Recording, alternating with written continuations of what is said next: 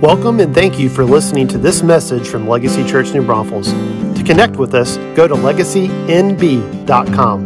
Now enjoy this message from Pastor Jay Miller. There's a really good story that Chris, no, it's not actually Chris, it's Jason Valentin. He shares in it still, but I think it was Chris Valentin's the first one I heard it from, talking about a wildlife sanctuary that was put together in Africa. And they were having to open a new one because the park, the population of the animals was growing, so they opened up more space. And so when they opened up this new park, they only brought over adolescent elephants. They didn't bring any mature, older bull males. And what they found in a short period of time is all of a sudden the habitat was being destroyed, like destroying food sources, the trees, stuff like that. Other animals, they've started finding, like rhinos and stuff like that, gored by these elephants. And they were like, what is going on? And the reason was this, they figured it out pretty quickly, is adolescent bull elephants don't know how to act unless they're actually trained by older bull elephants. And so what they did is they brought in a couple older, mature bull elephants, put them into the preserve, and guess what happened immediately? Like they came into alignment. Why? Because fathers are so important, right? Women, you're important. Fathers and mothers are important. What we're talking about is it's the revelation of the Father's heart. What Jesus did when he came was he was the exact representation of the Father. It is the presentation of the Father's heart that would actually bring transformation to our society. And so if you look at the world, just carrying that analogy over, the world, the habitat that we've been placed into is full of wild animals, right, where sin runs rampant. What happens? Absent from fathers, what ends up happening is we destroy our habitat. But all of a sudden, when you get fathers and mothers that are inserted into the equation, and the world is waiting for the fathers and mothers to arise. Remember what the word says is that in the last days, he would return the hearts of the fathers to the sons and sons to the Father, right? There's this representation of what's taking place. And so Braveco does a really fantastic job of doing that. This is one of the hearts that we have. We as we're establishing and setting up these task force in human trafficking, one of the things that we know is how are we going to provide healing and wholeness for those that come out, both the women and the men on it. And a big key on that is a strong, vibrant men's ministry is going to be really important so that what Pastor Stephen just talked about, we don't want us as leaders to be the only leaders. We want to raise up other mature ones so that as those are being born again into Christ, we can have a place to where it's not us leading the groups, it's more fathers and mothers that are beginning to do that. And that's our strategy for discipleship is over the period of time. And that's important to understand because we can get some short-term victories by doing programs. But programs don't actually change anything, right? They're not necessarily replicatable. What we want to do is we want to demonstrate what whole family looks like.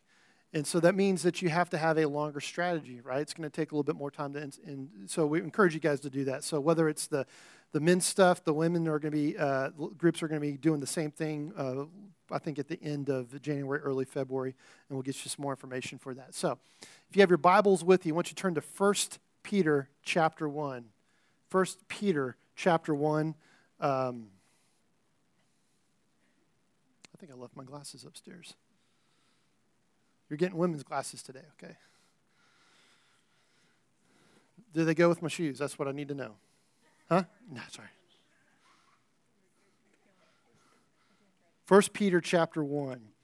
Now, last week, I preached a message, and I felt like the Lord said to expand upon it.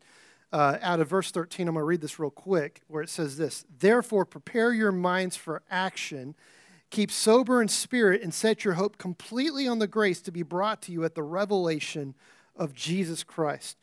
Prepare your minds for actions. There's something about what the Lord is doing that we have to begin to prepare ourselves. And specifically in this language that Peter was talking about is prepare your mind for action. I gave you the illustration last week that in the old King James it said, gird the loins of your mind.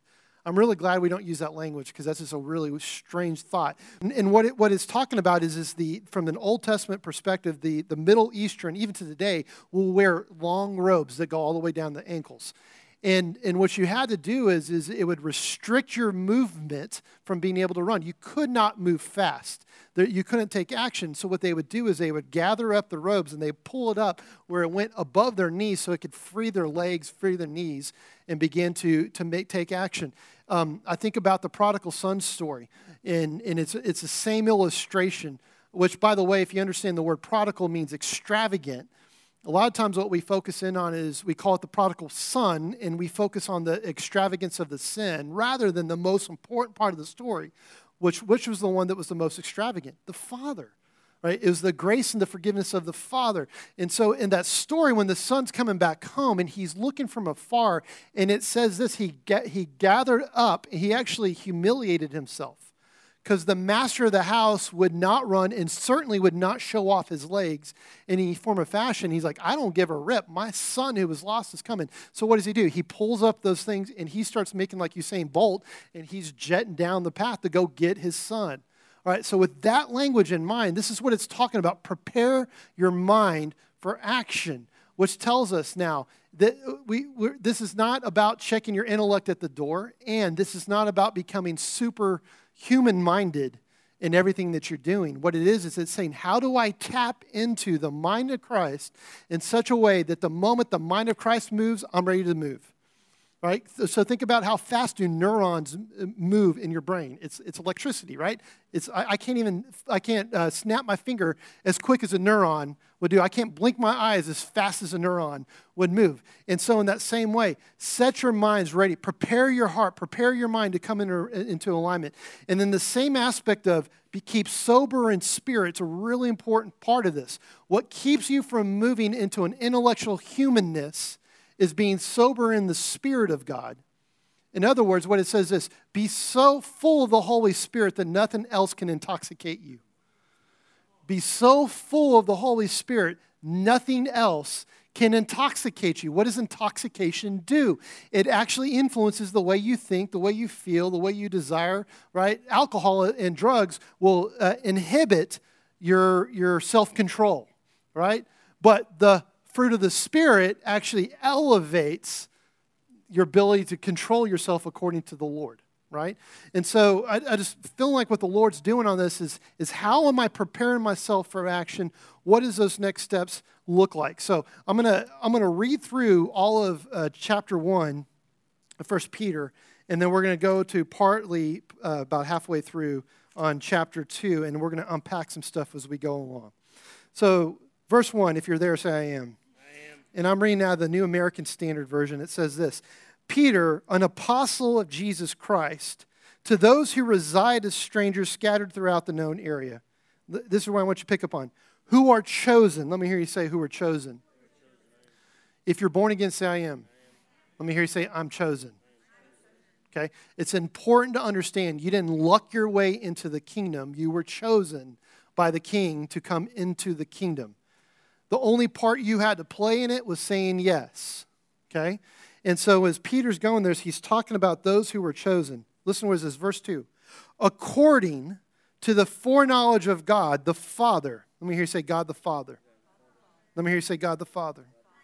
Let me say it a third time. Let me hear you say God the Father. It's not because y'all weren't repeating. I just want to emphasize the point of God the Father. Right? Almighty God, we sing the song, holy, holy, holy. Like Almighty God, He's an almighty God, but the only way you can understand Almighty God is through the lens of an almighty Father.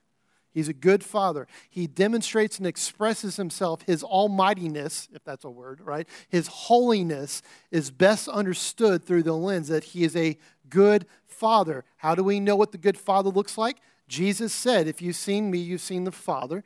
Everything I've done it because I saw my Father do it. Everything you've heard me say is because I heard my Father say it. It's representing, it's revealing the heart of the Father. And so again, according to the foreknowledge of God the Father, by the sanctifying work of the Holy Spirit, sanctification means this. What you've already obtained, you grow into a greater measure of. Right? Justification is what Jesus did by His blood. He justified you. Sanctification takes your mind, your will, and emotions, and as the Holy Spirit moves on you, you come into a greater degree of understanding of what you've already obtained. how you've already been justified. And so the sanctifying work of the Holy Spirit, he's the one that leads us into all truth. Listen to this. Why? To obey Jesus Christ and be sprinkled with his blood. So when we're talking about this again, the obedience of Jesus means the obedience of the Father. And he follows it up with, may grace and peace be multiplied to you. Blessed be the God and Father of our Lord Jesus Christ. Again, he comes back and he emphasizes his family, who according to his great mercy, notice it doesn't say judgment. Is he the judge? 100%. The reason he can judge rightly is because he's merciful. Right? There's no judgment absent from mercy. It's all part of the same God. So it's really important to understand this. So, according to his great mercy, has caused us to be born again to a living hope through the resurrection of Jesus Christ from the dead. Let me hear you say, has caused us. Let me say, has caused me. Right? The Holy Spirit came upon you. He reveals himself to you. His mercy touches your heart. And you have an opportunity in that moment to say yes or to say no. But even in your yes, you're not causing anything. You're not causing him to like you or to love you. He already loves you. He already likes you. He's coming on you so he can cause the work of justification, sanctification, holiness to come into your life, right? And so when you come into this place, he caused you to be born again to a living hope. Let me hear you say living hope. How often, I didn't say this in first service, but I feel like I'm going to pick on this scab for a second. How often do you hear, my life is a living hell?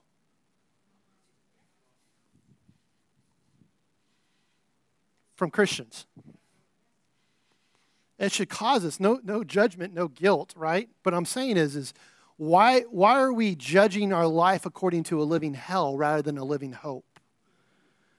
I would tell you the reason the world is still in a living hell is because the Church of Jesus Christ hasn't fully understood what it means to have a living hope. And if we moved into the perspective of what a living hope was, we would go to the places of a living hell and turn it into a living hope. Because what's hope? Not wishful thinking. Hope is the confident expectation that God is who he says he is. He's a good God. He's a good Father. He wants to redeem the world. And so all this, how are we preparing our mind for action? We're coming into alignment with what is already true according to this, a living hope. So I'll read again, verse 4. To obtain an inheritance, verse 3. Blessed be the God and Father of our Lord Jesus Christ, who according to his great mercy has caused us to be born again to a living hope through the resurrection of Jesus Christ from the dead. To obtain, let me hear you say to obtain. So it's about receiving something, right? It's not about me getting something. Is that the difference between receive and get? Like there's a level of, I'm going to go get some, I'm going to get mine. No. I receive. I can't pry it out of God's hands. He wants to release to you freely so you can obtain what he's freely given you. It's a very important part. To obtain an inheritance which is imperishable, means it doesn't fade away. It's undefilable. Let me hear you say undefiled. That means this, the devil can't touch it. He can't touch the salvation that Jesus has. He cannot defile it. The only way that your hope can be defiled is if you agree with a lie.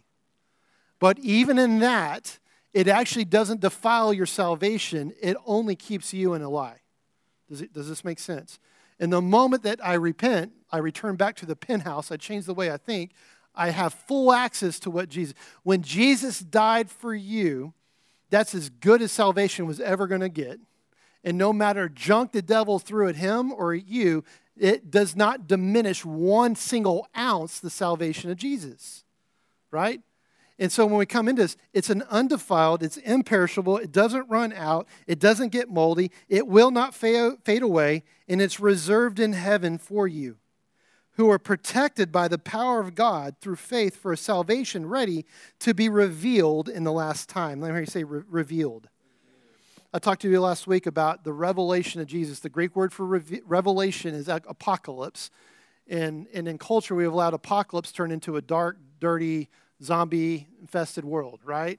or we're the Antichrist or whatever else is running around and all hell's breaking loose. And that's how we turn to apocalypse. No, apocalypse is the revelation of Jesus Christ. It's the end of the enemy. It's not the end of humanity. Does that make sense? Right? It's the beginning of hope. It's the fulfillment of hope. It's not the end of hope. And so it's really important when we're talking about what this looks like is what's the condition of your thought process? What's the lens by which I'm having to wear these glasses so it adjusts my ability to comprehend and perceive something. It's bringing it into focus, right? And so I have to understand what's the lens that's on my heart? What's the lens that I'm seeing the world through? It has to be through the lens of a living hope. It has to be through the lens of Jesus Christ, the good Father, the Holy Spirit and what He's doing, because He wants to protect you by the power of His Word so that the salvation is ready to be revealed in this last time. Let me hear you say last time. What's interesting about the last time is it's not the last day. Okay, two different things. There's a last day. That last day is a day of judgment where all the nations, everybody who's lived or will live up to that moment is going to be brought through to the great throne and will be judged according to the blood of Jesus and the great judge. That's the last day. That's what the Bible calls the great and terrible day of the Lord. Because for the enemy, especially Satan, that's his last day, right? He's being thrown into a lake of fire.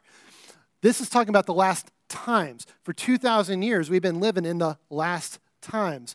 There's a revelation of the salvation that needs to be brought about in the last times so that when we get to the last day, those that are in the world who don't know Him yet are without excuse because they had the revelation of Jesus and His salvation that's presented to them.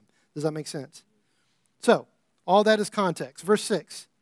And this you greatly rejoice, even though now for a little while, if necessary. Let me hear you say, if necessary. I don't know about you, but every once in a while I'll read my word and I'll see a word or a phrase I didn't see there before. I've read through this 100 times. I've never seen if necessary. So I'm going to read the full scripture. In this you greatly rejoice, even though for now for a little while, if necessary, you've been distressed by various trials. What's interesting about that? It doesn't mean that you're not going to go through trials. You'll have trials. Why do we assume I have to be distressed by the trial? Why do I assume that I have to? It says this, even though for a little while, if necessary, you've been distressed by various trials. Why do I automatically go to distress rather than in the middle of a trial, God's wanting to do something in me, right? God determines what is necessary. He's bringing me about a necessary work inside of me. And so again, what's this lens of the current trial that you may be walking through or past trial that you went through or the fear of a future trial? Sometimes the fear of a future thing will just as bind us up, and I need to get that out of my mindset. No, if I have to go through a trial, it's not necessary for me to be distressed. I'm actually going to be in a place of peace because that's who God is. Why? Verse 7.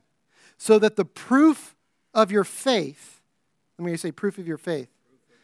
It's a legal term, okay? So that the proof of your faith being more precious. Thank you, baby. Was it not matching my shoes? Or was it too feminine? Okay. So the proof of your faith being more precious than gold, which perishes though tested by fire, may be found to result. Let me say may be found to result. So there's a payoff, is my point when we're talking about this. May be found to pay off in praise, glory, and honor at the revelation. Here's the apocalypse word, at the revelation of Jesus Christ. Verse 6, so I'm going to read this again in context. In this you greatly rejoice, even though now for a little while, if necessary, you've been distressed by various trials. Why? So that the proof of your faith, being more precious than gold, which perishes though tested by fire, may be found to result in praise, glory, and honor at the revelation of Jesus Christ. In other words, every trial I go through should result in this, praise, glory, and honor, because Jesus is going to be revealed. Right in the middle of it, at the end of it, before it, He's the beginning, the middle, the end. Praise at the revelation of who He is. Verse 8. And though you have not seen Him, you love Him. Though you do not now see him now, but believe in Him, you greatly rejoice with joy and inexpressible and full of glory, obtaining as the outcome of your faith. Let me say the outcome. So we're outcome focused. As the outcome of your faith, the salvation of but your soul is your mind, will, and emotion. Today, you need to obtain the fullness of salvation for your mind, your will, and your emotions. You're going to have thoughts. You're going to have emotions. You're going to have a will. You're going to have stuff happen. And so in this place, you get to actually obtain the outcome in the moment of, hey, wait a minute, I've got a sound mind. Oh, wait a minute, I've got peace. I've got joy. I've got the fruit of the Spirit. I've got wholeness. That's my salvation. I get to obtain it even right now in this moment. I just want to pick up on this part 2 in verse 8 where it talks about, though you've not seen him, you love him. Though you do not now see him, but believe in him, you greatly rejoice. How often are we praying saying, Lord, I need you to show up? And hear me on this. We just did in worship is if you seek me, you will find me. He showed up in a very powerful way. He did not have to show up in the way I wanted in order for him to show up. What I think this is talking about is this, is often in our prayer life, I'm wanting God to show up how I want him to show up. And if he doesn't show up, I can't love him and I can't praise him. And what this is saying is regardless of how you show up, I know you're going to show up. And when you show up, even though I can't see you, I love you and I'm going to praise you because I know I'm getting breakthrough in the middle of it. So we need to move away from this expectation that he has to show up in the way I want him to show up in order for there to be an outward joy or an expressible joy. Verse 10.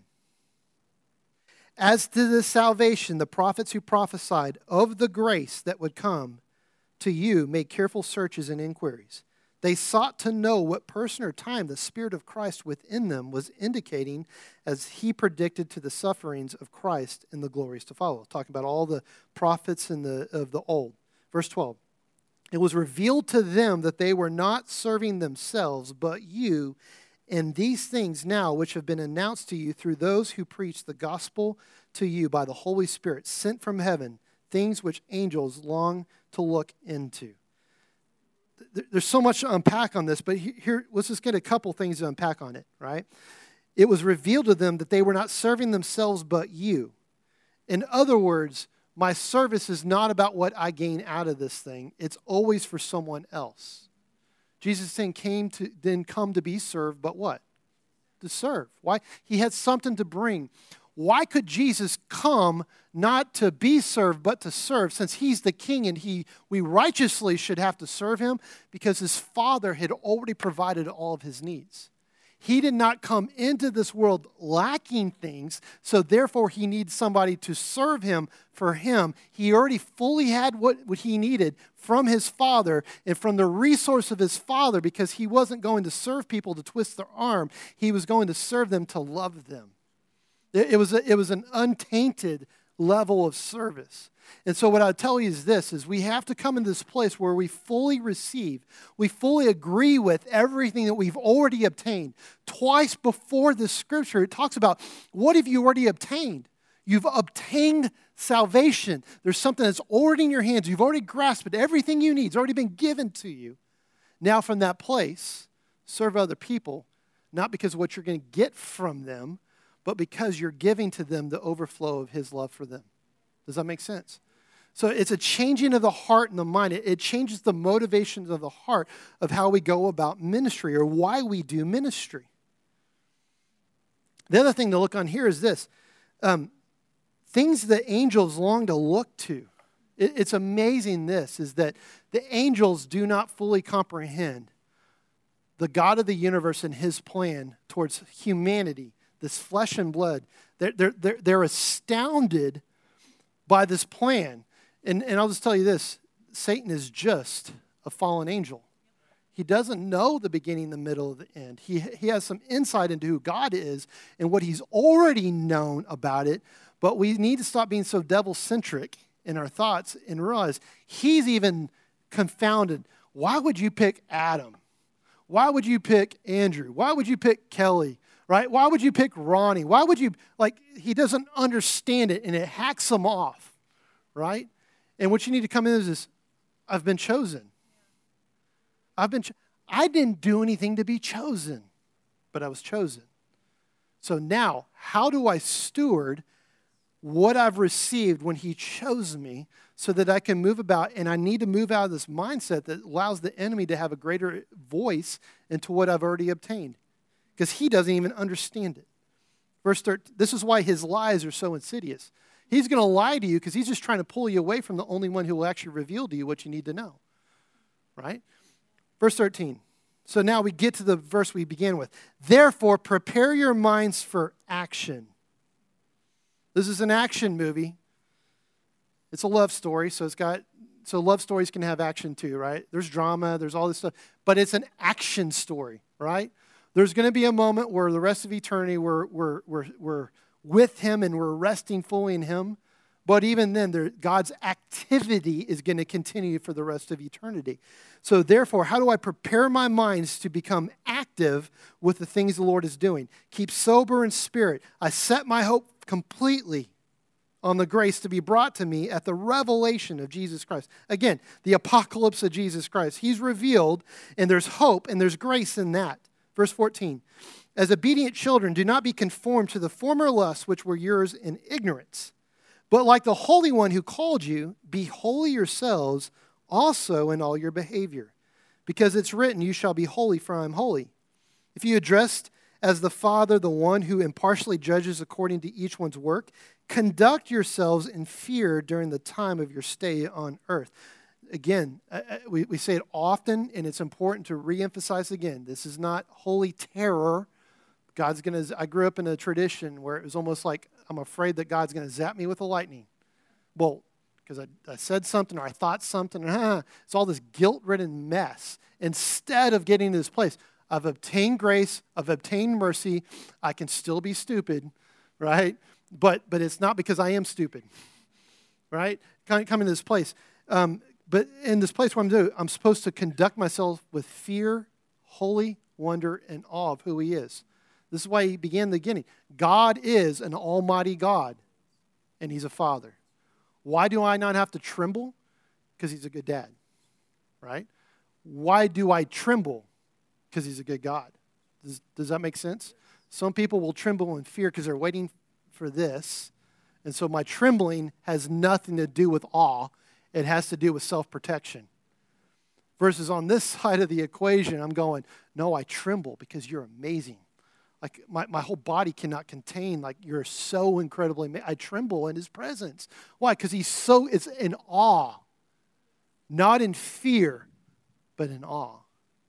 Wonder. Why do I have access to the throne room? It's that type of awe and wonder. Verse 18. Knowing that you were not redeemed with perishable things like silver and gold from your futile way of life inherited from your forefathers, but you were actually redeemed with the precious blood as of a lamb, unblemished and spotless, the blood of Christ. For he was foreknown before the foundation of the world. In other words, talking about Jesus wasn't just a man. He was 100% man while he's on the earth. He's always existed. He's part of the Godhead. But has appeared in these last times for the sake of you. Here's the word times again. Verse 21. Who through him are believers in God, who raised him from the dead and gave him glory, so that your faith and hope are in God. Verse 22. Since you have purified your souls. Let me say purified your soul. So here we get, now we're talking about, remember we said, prepare your mind for action. What is a way that you prepare your mind for action? You purify your soul. Remember, mind, will, and emotions. And how do you purify your soul? One way is this. It says in 22, in obedience to the truth. I mean, you say obedience to the truth. What's the definition of truth? Jesus. I'm the way, I'm the way, the truth, and life. No one comes to the Father. Not just Almighty God. He is Almighty God. That's not dinner. But no one comes to the Father except through me. Jesus is the truth. So your obedience comes into who is he and what does he say? What does that look like? So yes, this is the truth, but the Bible can only be understood through the lens of Jesus, a living Jesus. Verse 22, so since you have purified your souls in obedience to the truth, listen to this, here's the payoff. For a sincere love of the brothers and sisters, fervently love one another from the heart. Why would I want to purify my heart? Because God is love. And I'm not talking about human love, which is up, down, in and out, highly conditional, right? That was that old Johnny Paycheck song, looking for love in all the wrong place, right? You're never going to find what you're looking for, right? But in this, obedience to the truth, why? Payoff. For a sincere love for each other. The world will know me. Why? Because your love for what? One another. The only way you're going to know love for one another is if you know His love. It is there's a track that we have to go down. For you've been born again, not a seed which is perishable, but imperishable. That is, through the living and enduring Word of God. I'll read that again. For you've been born again, not a seed which is perishable, but imperishable, and is through the living and enduring Word of God. Verse 24, for all flesh is like grass, and all of its glory is like the flower of grass. The grass withers, the flower falls off, but the word of the Lord endures forever. It's an important part of this thing is who does not fade away? It's Jesus. That's why our hope is important. That's why we read the word. Verse in the end of that verse. And this is the word which was preached to you. Now look at verse 1 of chapter 2. Anytime you see the word therefore, it means you need to have read the previous context, right? So everything we just talked about. Therefore, in light of what we just read, rid yourselves of all malice and all deceit, hypocrisy, envy, and slander. Why is that important? It's contrary to love. Right? Malice, deceit, hypocrisy, envy, and slander. There's no love in that. And you just obtained an inheritance in the one who loves that purifies your souls so that you can actually love as He loves. And how did He love, in a way? Those who hung Him on the cross. And I think we would all agree, He had a reasonable right to be angry with those that put Him on the cross, which includes you and me, which is blow your mind, right? And yet, what did He say? Father, forgive them, for they know not what they're doing. Father, forgive them. They don't know what they're doing. Why? Because they've been separated from truth the entirety of their life. And I'm on this cross so I can reconnect them to the source of life, the source of truth, and the source of love. Okay? So now, therefore, I'm talking to those who are born again. If you're born again, say I am. This only works if you're born again. You can't get rid of malice and deceit if you're not born again. You can do it temporarily, humanly. You can be a good person, but being a good person does not actually make you holy. It doesn't set you apart. The only way you can do this is by being born again. So therefore, rid yourselves. That means this. I'm going to be presented with opportunities to bring malice, deceit, hypocrisy, envy, and slander. And when I'm presented with the opportunity, I go, no, get rid of it. Is it James? Resist the devil and he must flee, right? Every time I'm presented with the light, resist it, it has to flee. It's not a part of me. And look what it says, verse 2. And like a newborn baby, long for the pure milk of the word. Like a newborn baby, long for the pure milk of the word, so that by it you may grow. Let me hear you say that you may grow in respect to salvation. So when people have studied this, I remember it's been a few years ago, I was doing a study through what happened to our seminaries and things like that. During the Vietnam War, a lot of seminaries turned and academia turned. And part of what had happened is that during the Vietnam War, those who were going to undergrads could actually, get a deferment from being drafted. And then it got to deeper in the war where they removed the deferral for those who got bachelors, but they kept it for those who would get post-grad work.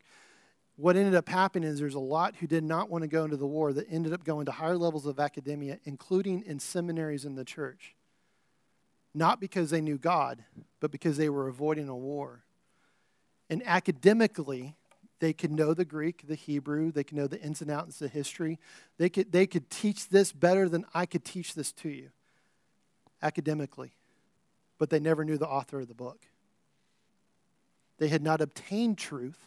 They weren't connected to the truth. And so therefore, even though they could teach something, this actually became a lie in the hands of those who don't actually know him.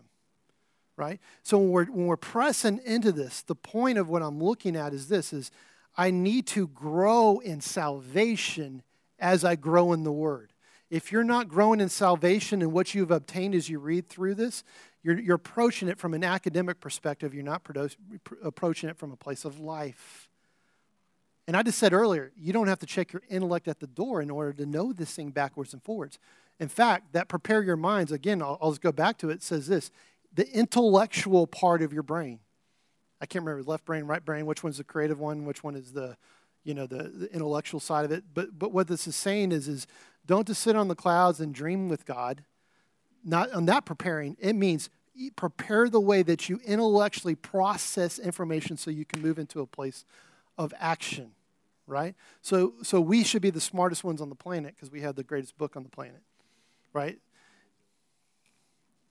Y'all good? All right, so let's finish this up. So I'm going to read verse 1 again. Therefore, rid yourselves of all malice, all deceit, hypocrisy, and envy, and all slander. And like newborn babies, long for the pure milk of the word, so that by it you may grow in respect to your salvation, if you've tasted the kindness of the Lord. This is how we know he's talking about that. Verse 4. Coming to him as a living stone, which has been rejected by people, but it is choice and precious in the sight of God. You also, as living stones, are being built up as a spiritual house for a holy priesthood to offer spiritual sacrifices that are acceptable to God through Jesus Christ. Let's just pause there for a second. Jesus is called the chief cornerstone. What is a cornerstone? It's the stone, the biggest stone, the largest stone that goes to the corner of the building. It's what serves as a plumb line for the rest of the building. So we're coming to this place, so we need to understand that how do I gauge my thought process? Through the plumb line of Jesus, through the cornerstone of who he is, how he thinks, how he feels. Why? Because the world has rejected him, right? But we who know him are being brought into an alignment with an understanding. It's a very stout thing when you talk about a chief cornerstone. Why? Because you also are a living stone. Let me hear you say a living stone.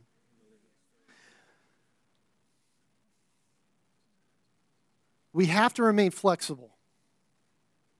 We have to remain pliable in the hands of the Lord.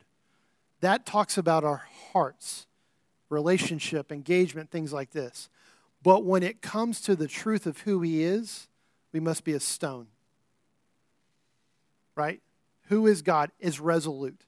Who is Jesus Christ? It does not change. It's not malleable. It can't be molded. It can't be shaped. You can't massage who Jesus is as God, as King, as Messiah. You can't massage.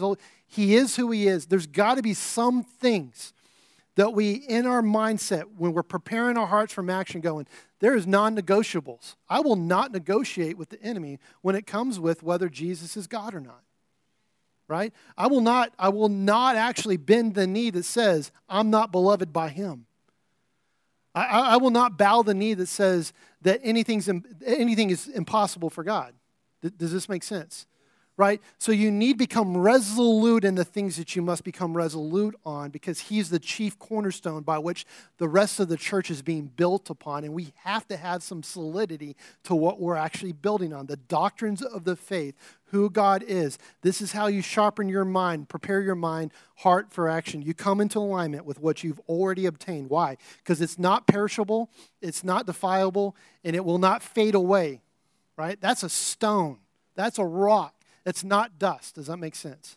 And what did I tell you last week? Time to knock the dust off your feet and move forward, because you're moving forward in the rock. Verse 6. For behold, I am laying in Zion a choice stone, a precious cornerstone, and the one who believes in him shall not be put to shame. This precious value then is for you who believe, but for unbelievers, it becomes a stone which the builders rejected. This became the chief cornerstone, and a stone of stumbling and a rock of offense. For they stumble because they're disobedient, what? To the word. And to this they were also appointed. Talking about people, every person on planet Earth will be presented with an opportunity to accept Jesus or not. Some of them humans will preach to, and it's necessary. We have to preach the gospel. But there's also, right now, Jesus is appearing as the man in white, and we've been talking about for several years, to Muslims in the Middle East. He's like, the word is showing up, and I'm going to show up to them. I'm going to give a revelation of who I am, right? He will present to all of humanity, and some will reject him. Some will accept him, right? But who are you? This is what it says now in verse 9. But you are a chosen people, a royal priesthood, a holy nation, a people for God's own possession. I think the King James called it a peculiar people. When they were translating, peculiar was kind of a word they would use. In other words, that when it used choice, like if you've ever gone to a steakhouse, you want the choice steak, right? You don't want the afterthought steak, right? You want the choice meat. You want something that's going to be tender. It's going to be really, really nice. In the same way right here, this is talking about a people who are chosen for a particular purpose. So I want you to just repeat after me. I am a chosen person, part of a chosen people. I am a royal priest in the royal priesthood. I am part of a holy nation. I am part of a people for God's own possession, that I might proclaim the excellencies of him who called me out of darkness into his marvelous light. Declarations. This is a really important piece of what we're talking about. Look what it says here. You're a chosen people, royal priesthood, holy nation, a people for God's own possession. Listen to this. So that you might proclaim. Let me hear you say proclaim. It's the preaching of the word. But it's not just a throwing a word out in public. The proclamation carries legal weight to it. It's a legal decree. This is why James talks about, he says, man, the tongue, out of all the members of your body, the tongue is the biggest pain in the butt because it can lead you astray. It'll set the world on fire. It compares it to like a mule, right? It compares it to the rudder on a ship, big, huge ship, and it's like it can steer you into all kinds of different directions. And what I'm going to tell you is this, is we were meant to set the world on fire, but on fire for Jesus. And so when we look at this thing, we shouldn't shy away from our proclamations. What we should do is bring our proclamations into alignment with his proclamations. The only way you can do that is we go back to the verse that talked about earlier. Purify your soul. Let me hear you say, purify your soul. According to the truth. Right? Why is this important? The overflow of the heart, the mouth speaks. I'm just quoting scripture to you, right? So the overflow, the condition of my heart, I purify my heart according to the truth of who he is, who I am according to him. What I've obtained through him becomes like a rock within me. It becomes a plumb line within me by which now the declarations of my mouth, the overflow of my heart, I declare the goodness of the Lord. I declare the excellencies of the Lord. If I don't believe that I'm actually a chosen person, but I'm a cursed person, the declarations that will come out of my mouth are going to be curses. This is why when we have to be so careful in our self-talk. We do something, we make a mistake, and we go, God, I'm so stupid. What did I just do? I set myself on fire with a lie. I made a royal proclamation about myself according to a lie instead of going, no, I'm a chosen person. I made a mistake, right? The way he's talking about, I'm righteous, I'm holy, but I didn't lose my ability to be stupid. Adam and Eve, let's just go back to it. How were Adam and Eve created? Were they created sinful? No. So when they sinned, did they do it because they had a sin nature? Or because they used their will to make a stupid choice? Because they actually came into alignment with a lie of the enemy, another truth they allowed to come down into their heart. It changed the condition of the heart, and then the overflow of the heart, their mouth spoke. And this is all I'm telling you right now. Jesus is coming back. Know what you've obtained. Know who you are in Christ. Know what I've said about you. Let it become a rock inside of you. Why? Because I want you to become, look what it's talking about, a chosen people. Which means this, throughout all the earth, he wants everyone there, but when he chooses you, when he selects you, it's not an afterthought. He's not going, I'm stuck with them. I used to play basketball a lot, and I remember playing basketball on the playground. And there was always that one or two kids. Thankfully, I was good enough where I wasn't the last kid picked. There'd always be one of those two kids, you're like, oh, gosh, I don't have to pick him. So you pick everybody else. That's why, what's the commercial, and they got Charles Barkley, is on the, you remember what I'm talking about? He goes, it's the easiest choice in the history of forever, and it comes out this place, and he's like Charles Barkley and this other little kid being picked, and he's like, I'll take Charles. He's like, yes, I still got it.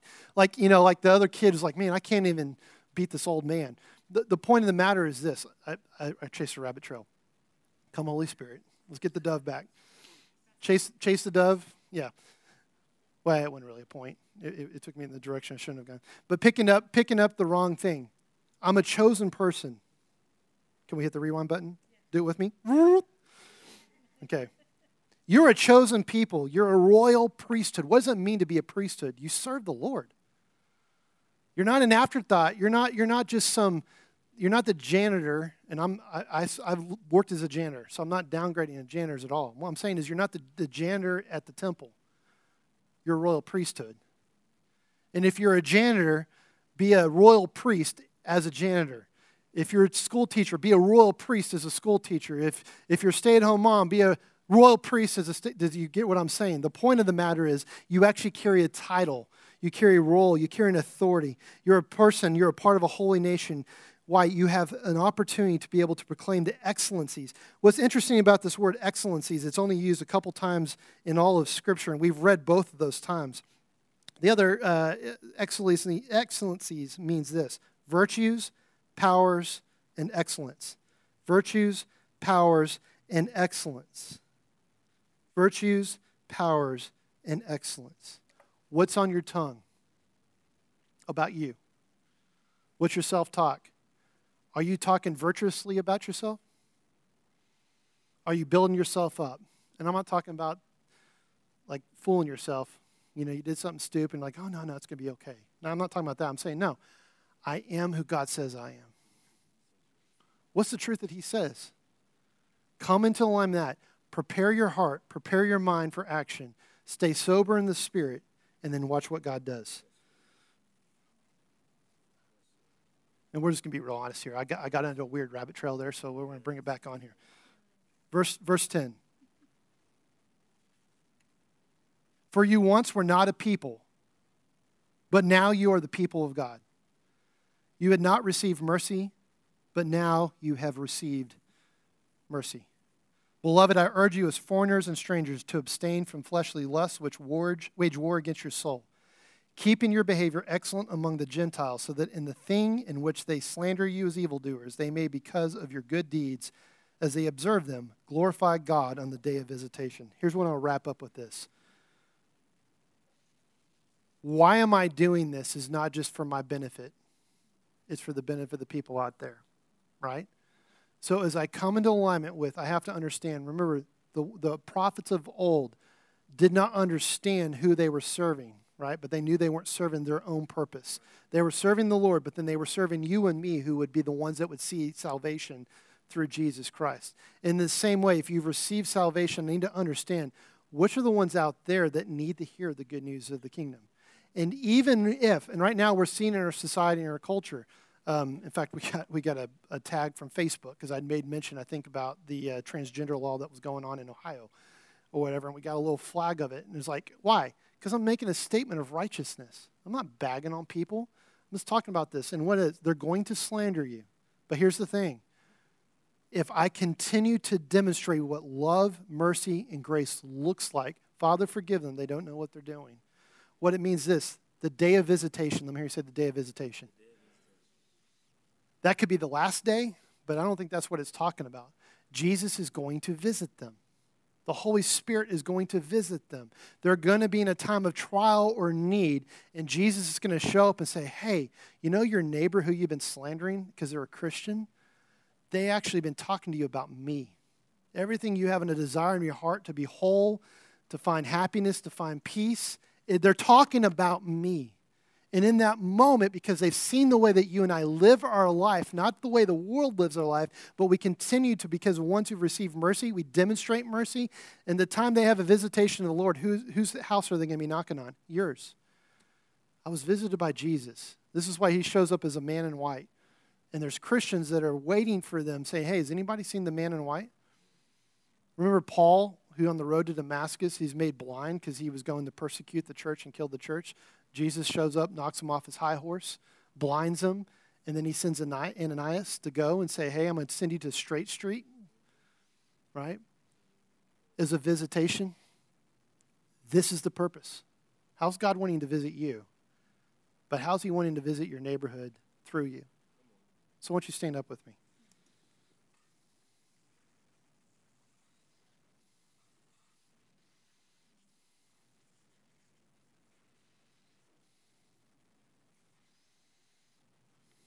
I'm going to make this declaration over you, and then we're going to have you pray. 2 Peter chapter 1, verse 1 through 4. I'm just going to declare it over you. To those who've received a faith, I declare over you in this room, if you're born again, say I am. I just say right now, you've obtained a faith that Jesus gave you. If there's anyone in the room or anyone watching online right now, you've never obtained a faith directly from Jesus. It's time to be born again right now. Just give your heart to him. Confess with your mouth Jesus is your Lord. Believe in your heart that God raised him from the dead, and you will be saved. Obtain the same faith that we have in this room right now. But let's declare over those present right now, by the righteousness of God and Jesus our Savior, grace and peace be multiplied to each of you.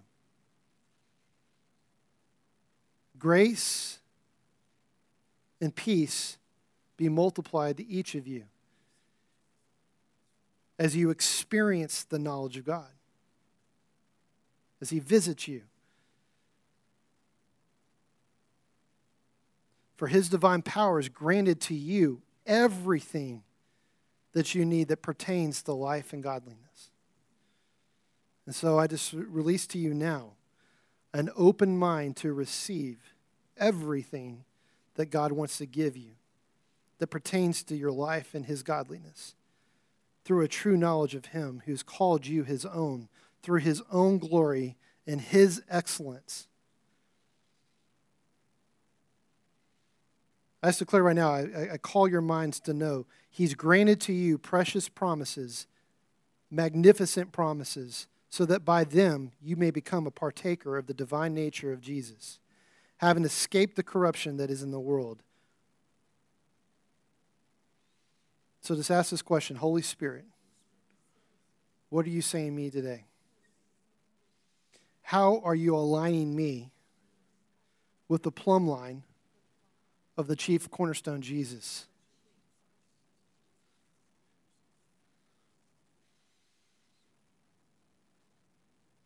Are any thoughts, any beliefs, any declarations that are out of alignment with the plumb line that I need to realign?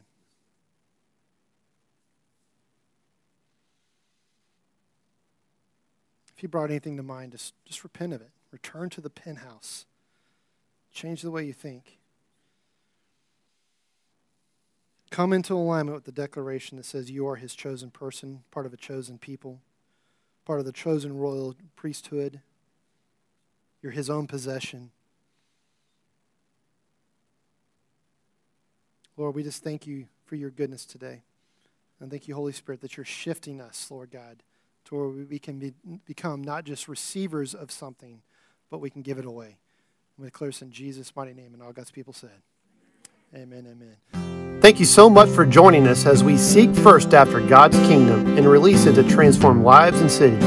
If you would like more information about how to grow in the kingdom or connect with Legacy, go to our website, www.legacynb.com.